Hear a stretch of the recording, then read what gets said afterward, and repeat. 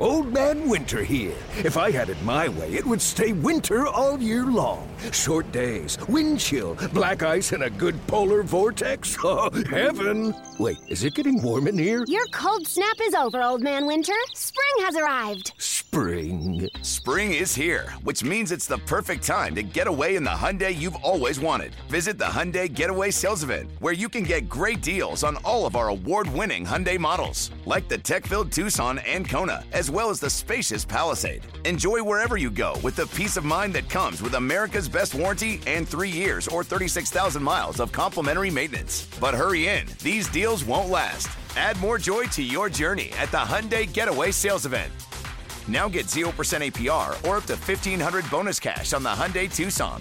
Now, during the Hyundai Getaway Sales Event. Offers end soon. Call 562-314-4603 for details.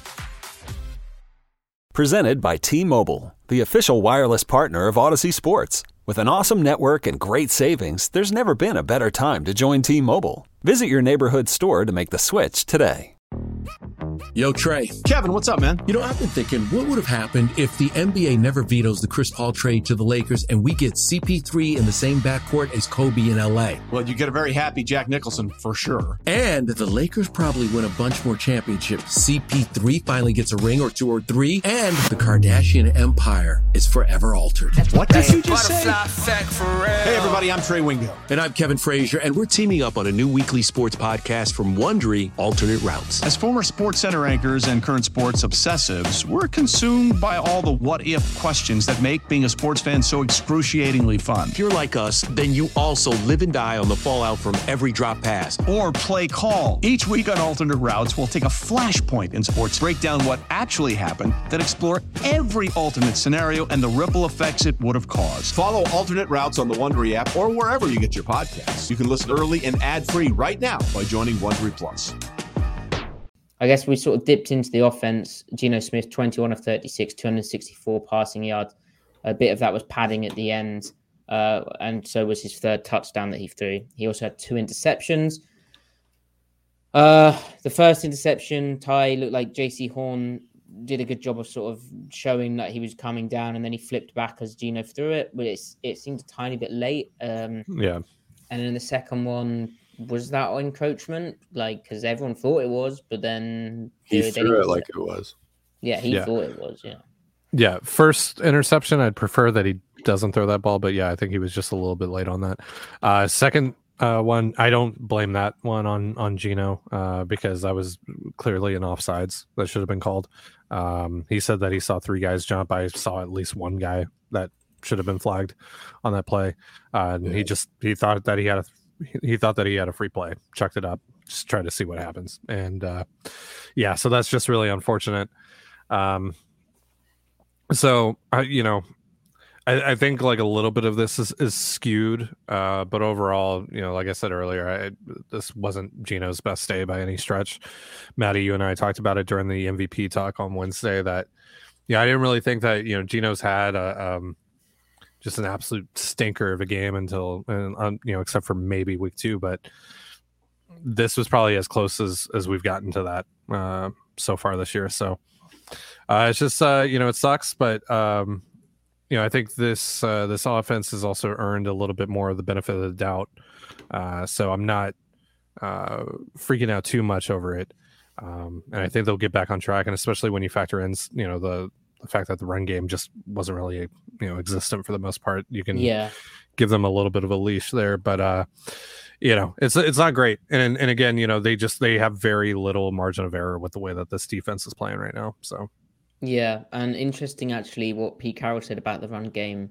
He kind of took it on a wider level than just this game. He's concerned about the run blocking in general up front. He said that the run game was an emphasis for them on both sides of the football, and he's disappointed they didn't get it done, on either side. And I think we have seen the offensive line struggling to get displacement and movement. And okay, you are without your first 3 running backs, and okay, Travis Homer suddenly in a lead back role that's never been his forte. Yeah. But, one, they barely ran the football. They ran, that can't be right. No, it isn't right. Hold on.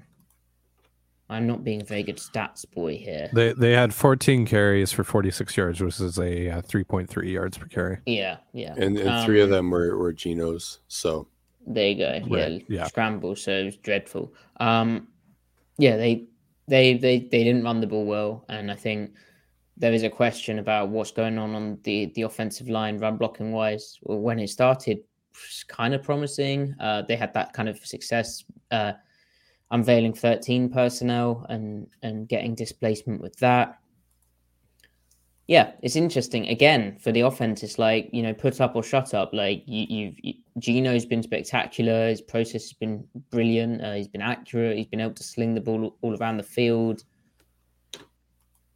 Yeah. But now it's like you still can't run the ball. Geno can only carry the team so far, like any quarterback. And he had an off day where, I don't know, some of his throws, especially like the kind of comeback to the field that he likes, the outroute to the field, the wide sides of the ball would naturally take longer. But they seem to tick late, and it didn't seem like he was planting his foot. I need to rewatch, but it didn't seem like his lower body was planting in an effective way. His mechanics seemed a bit off, and I don't know if that is because he's dealing with a sore shoulder. Really, like you said, Ty, if they had a defense which is worth a damn, you probably don't overanalyze Geno so much. If they don't seemingly miss an offsides and an encroachment, and maybe they weren't in the neutral zone, but it seems like they were. Like passion, drive, and patience. What brings home the winning trophy is also what keeps your ride or die alive. eBay Motors has everything you need to maintain your vehicle and level it up to peak performance, from superchargers, roof racks, exhaust kits, LED headlights, and more. Whether you're into speed, power, or style, eBay Motors has got you covered. With over 122 million parts for your number one ride or die, you'll always find exactly what you're looking for. And with eBay Guaranteed Fit, your part is guaranteed to fit your ride every time or your money back. Because with eBay Motors, you're burning rubber, not cash. With all the parts you need at the prices you want, it's easy to turn your car into the MVP and bring home that win. Keep your ride or die alive at ebaymotors.com. Eligible items only. Exclusions apply.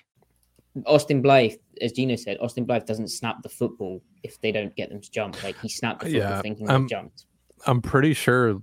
I think it was Brian Burns actually that was off. Like it was pretty clear that he was off at the time of the snap. The officials just sucked. Like they just sucked. Like they were straight up false starts, which they just weren't calling. Like on Seattle, there was a play where half of the Panthers stopped because Damian Lewis, and you got to play to the whistle, but Damian Lewis went on Geno's first, his like the first hut, and just stood up in his pass pro before everyone, and they just didn't call it. It's like they wanted to go home early. It was there was that 3rd and 10 was that the 3rd and 10 that you're talking about at the goal line when they completed it? I think touchdown. Yeah. So that was weird. I mean, this was just a dumb game in general, right? Like you have the Terrace Marshall catch with his legs and all that. Like this is just the dumbest game. I also I don't want to harp on this too much because they didn't lose the game because of this, and Pete's been pretty good about this stuff for the most part this year. But the decision to punt with 6.5 minutes left, and you're down by 2 scores with this defense, and you only have 1 timeout left, which is a whole other conversation how they got to the 1 timeout left. But that's pretty ridiculous. Like, what do you it was a 4th and 8. Like I could maybe wrap my head around it if it's like a 4th and 20 or something, but that's kind of do or die. I mean, it is from their 27, but you're right. You're just prolonging the agony. I mean, they're kind of just done. I mean, they almost fumbled the punt, remember? It was down. But, you're right. I felt, was it last week? No, the week before where they should have gone on for it on 4th and something. I was like, you should probably just go for it now. We're at midfield. This 4th and 5. It was 4th and 5 as well. Come on. I think one quick note on Geno. Yeah, I think the shoulder was affecting him because even the first interception, like that ball died quick. I just don't think he was putting power on the ball that he normally could. And then the following up the deep bomb to DK, I feel like he felt he had to put everything into that throw, and that's why it was so off the mark.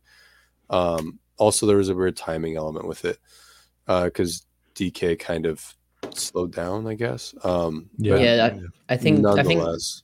I don't know if Geno thought DK's cleared the middle field safety, so I'm gonna just put it, over the top and to his inside, whereas DK more thought we're gonna bend along a bit more.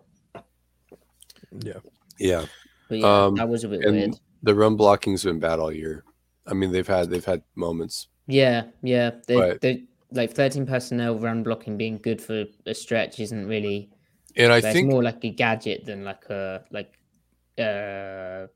sustainable thing. Right. Yeah. I think Lucas and Cross will get there. I think they have all the tools. I think it is just kind of, rookie strength isn't NFL strength always. The only other place to go, I mean, you're not going to replace Damian Lewis, and generally he's not lacking in play strength or the ability to run block. You probably replace center, but not necessarily for run purposes. Not that Blythe is moving bodies in the run game, but like that's just, I'm not even against bringing him back, but I feel like maybe Gabe Jackson he's just done. Haynes hasn't been, much different than Gabe though. They're kind of the same player, decent protection, poor run blocking right now.